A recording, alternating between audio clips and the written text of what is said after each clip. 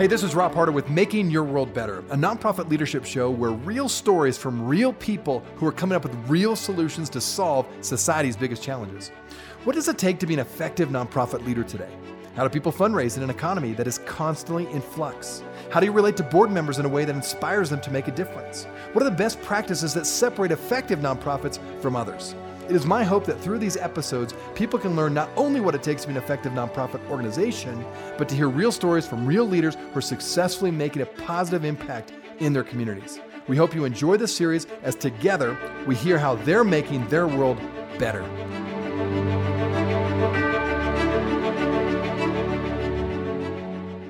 So I want to start with a question today. What is the most effective strategy to alleviate poverty, in your opinion? Well, my guest today will answer that question very simply. Create jobs.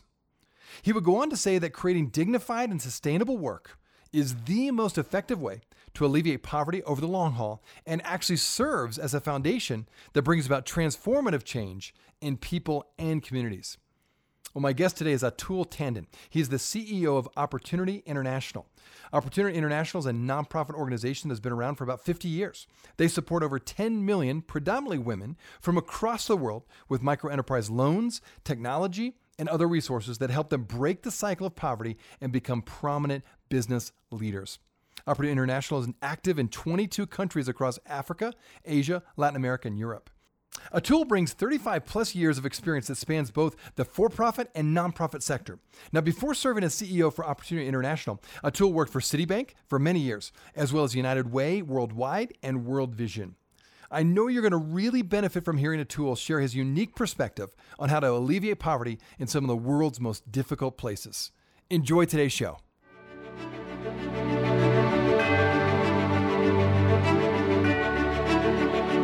Atul, it's so good to have you on the show today. Thanks for calling in. Now, let me just start with giving you the motto of Opportunity International because I want you to speak to this one because I like your motto. Your motto goes like this: together we can help entrepreneurs work their way out of poverty. Very intriguing and a very bold statement.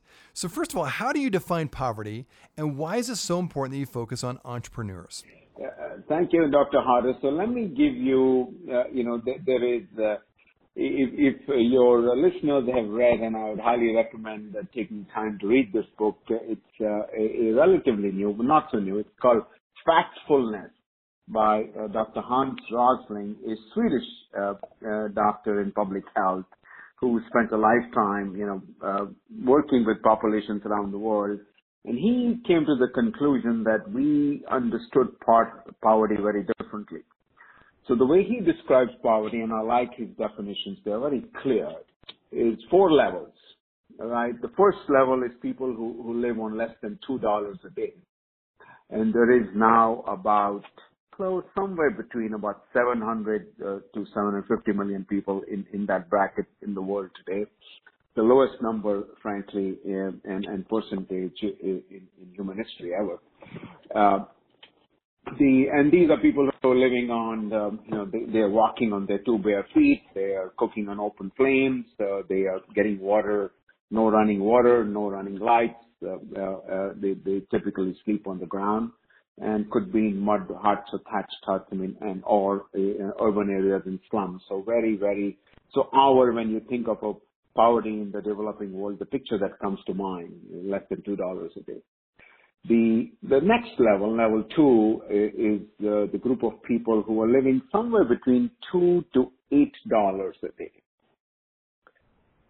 I'll take the guesswork out of the following question, where is the majority of the world? The majority of the world's population is actually in that income bracket, right? About 2 billion people or so, and somewhere in 2 to 2.5 billion people out of the 7 billion are in that bracket. They are people who have, they could be going to work on a bicycle, going around town, they're sleeping on a mattress, they typically have a gas canister, it could be a propane one, or LPG one. They have some amount of running water, electricity, they might have a television. If they're probably over $5 a day, they might even have a mobile phone. You and I are actually part of level 4. And your listeners, people who are living on, and hold your breath for this, $32 a day or more. You are in level 4. You are amongst the best provided human beings. Actually, not just in today's time, but in human history, right? Running water, hot and cold at home. There's a vehicle in the driveway. The food is fresh. You're now able to spend time to look after your body, your mind, your soul, exercise, good food, able to go to good education, and what we all define as a thriving life, good health and good health care, right? Ability to take vacation, leisure, which is a relatively new thing in our experience, the experience of leisure. So these things, and pretty much I would say a very large part of today's gig economies are all focused on people living on more than $32 a day. So increasingly, poverty is being defined in those terms. And of course, the basic definitions of poverty, as you've already guessed, are around income. We all look at poverty in terms of economic poverty because given that money is the principal medium of exchange, Dr. Harder, there is a very different definition of poverty at the very bottom level, which is people who are living on 79 cents a day, $1 a day, $1.25. There, the traditional definitions of poverty actually have to do with food. How much money do you need to buy sufficient food, sufficient calories to be able to survive that day and get up the next morning, right, and to be able to live? What is the most effective solution to getting people from level 1, less than $2 a day, to level 2, to somewhere between 2 to, let's say, $8 a day, and then how do you get them to level 3, 8 to $32 a day? Well, I was in a meeting with fellow CEOs and the Secretary General of the United Nations, Antonio Guterres. He was asked this question. Well, there are so many SDGs, Sustainable Development Goals, and I think there are about 17 of them, which is the most important. And Mr. Guterres did not even bat an eyelid. He had a direct response. The most important is the first one, getting people out of poverty. And then he went on to say, second sentence, right? To get people out of our poverty, the most effective solution to get them out of poverty is to get them into jobs. So the most effective contribution we can make, if in his words, to tackling poverty is to create jobs for people at the bottom of the pyramid so they can do the job and earn a sustainable livelihood. That is precisely what Opportunity International does. And I am thrilled and proud to say that as I look back at the record of our organization, just even over the past few years, we have succeeded in creating over 20 million jobs.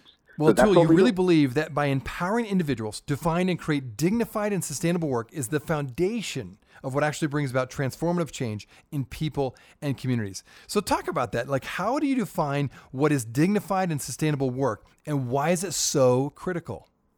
Dr. Harder, I believe that we are all created equal. We all are, in my mind, as I look at the world, God's created a world where today there is enough going around in terms of total resources available. Every human being could live a good life. Now, our definition of a good life might be slightly different in different places in the world, but we should all be able to, at the minimum today, go to bed on a full stomach, have decent set of clothing, live in a home that the rain doesn't fall through and doesn't freeze over in the winter, and be able to to get up in the morning and go to work and feel good about what we did and earn a good living, send our kids to school. The basics of that is today available to everybody, and in my mind, that that opportunity is getting people that opportunity, giving them that opportunity to be able to have that decent life is what Opportunity International is all about. Okay, good. I know you've already shared a little bit here, but I thought I'd ask you again. Could you provide us with one or two powerful examples of your work and how it's transformed individuals, families, and even whole communities? Give us a couple of stories here. But thank you. I'm going to start with one of my most favorite stories, actually, of our first client, Carlos Moreno. Carlos, this is in 1971, 1972. So please do, I did not do this, so I can't take any there's no claim to fame here.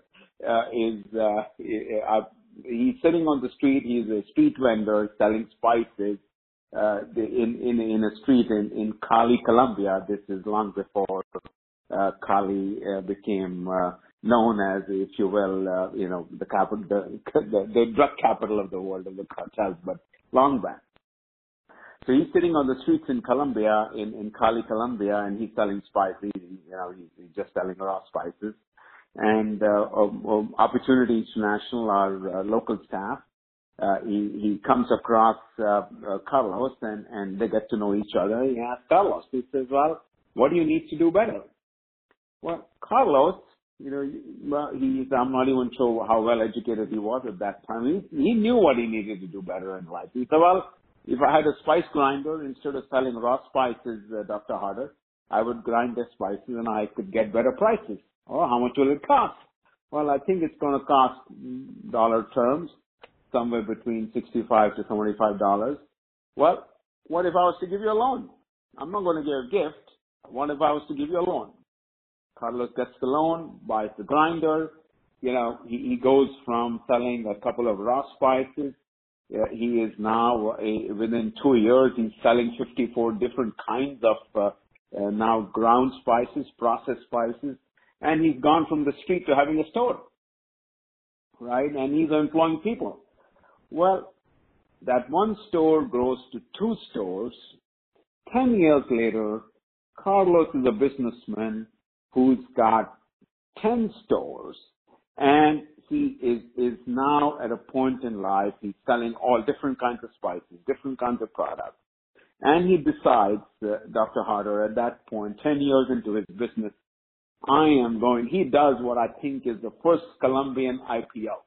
He sells his business, and he says, I have done enough, I've accomplished. From now on, I am now going to go back to the people I was part of, the poor communities, and teach them the power of getting financial resources, right training, and right support, and what happens to your life when you put all those 3 things together. Hey everybody, Rob here. Thanks so much for listening to the Nonprofit Leadership Podcast. If you want to find out more information and listen to some other great interviews, you can just go to our website, nonprofitleadershippodcast.org. We have a whole list of all of our shows, and we have some great interviews. I mean, we've interviewed people from all over the world that are doing fascinating things. And so you can go to that website and check out all the different shows. But you can also go to iTunes. So if you haven't found us yet on iTunes, go to iTunes, just look up the Nonprofit Leadership Podcast. And then we ask you one more thing. Would you give us a rating? Let us know what you think about this. I know that when you get more ratings for a certain podcast, that podcast gets out to more people. And we'd like to get this podcast out to as many people as possible. And then finally, we'd love to hear from you. If you're really enjoying this podcast, let us know. Or if you have questions or comments or ideas for a show or people that you'd like to be on the show, please send me your information, send me your ideas. You can just email me, rob@ccofpc.org. Again, it's rob@ccofpc.org. Let me know your thoughts. We'd love to hear from you. All right, now back to the show.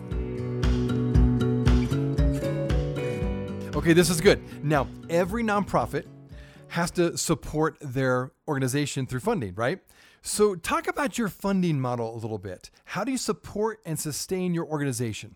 Well, thanks for that. We have, we started, of course, as a philanthropy organization. We are a 501c3. We're a nonprofit. We have been for 47 years. So that is has been and continues to be our principal source of funding from donors. We are very thankful. We have donors who contribute, $5, $500, $5,000, $50,000, $500,000. We have donors like the Gates Foundation, the Credit Suisse, John Deere, Caterpillar, several, the Fortune 50 corporations who are our partners, who give us funding multi-year for projects that we are doing, Africa, Asia, Latin America. So we have donors across, if you will, the economic pyramid.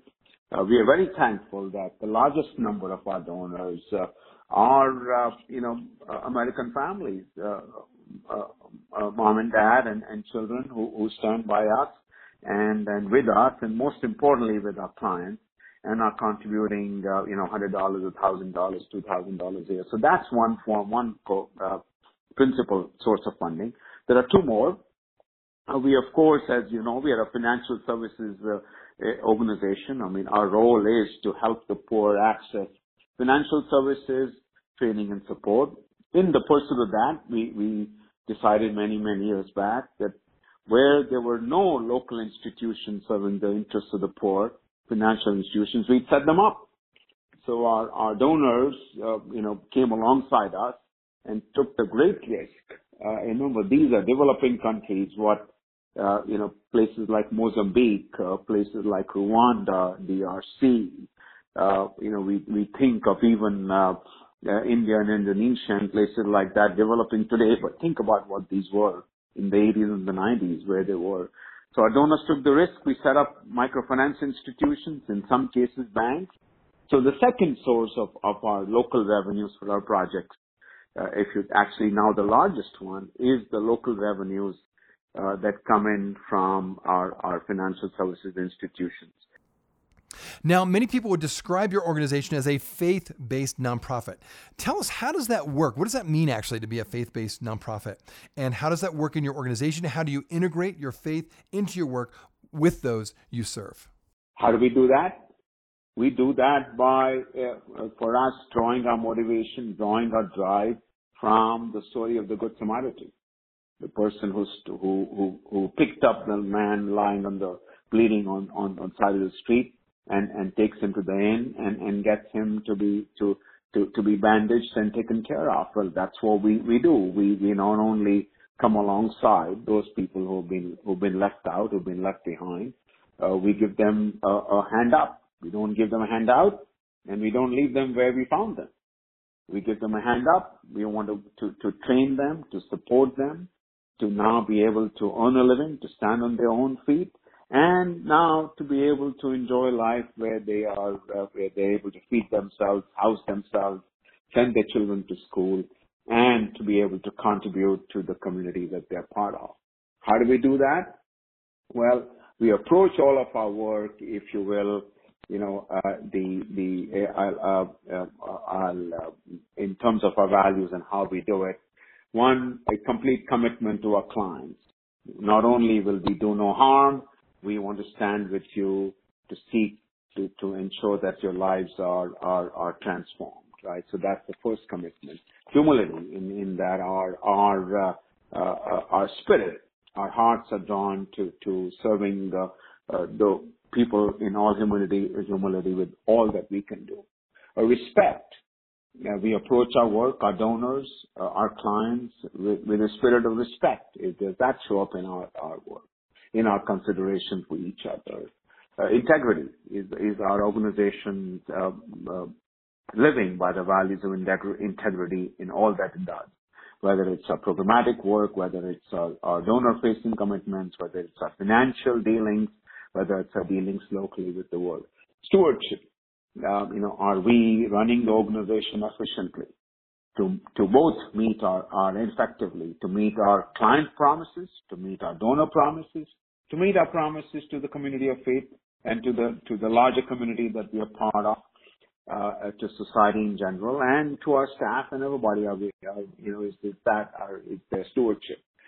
Finally, that is our work transformative in that it changes lives, to be able to live, for the poorest of the poor, to be able to live better, and for our donors to be able to get the sense of satisfaction in their engagement with us and a sense of contribution, that when they contributed, the changes that they had thought were in their mind, that are indeed being carried out.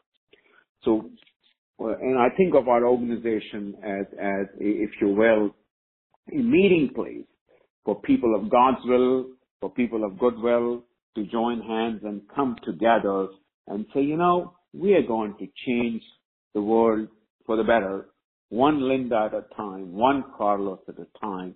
But we all believe that it can be done. And at the very, very bottom level, frankly, the solutions are pretty straightforward. We know what they are. We're going to repeat them. And we're not going to rest till this gets done.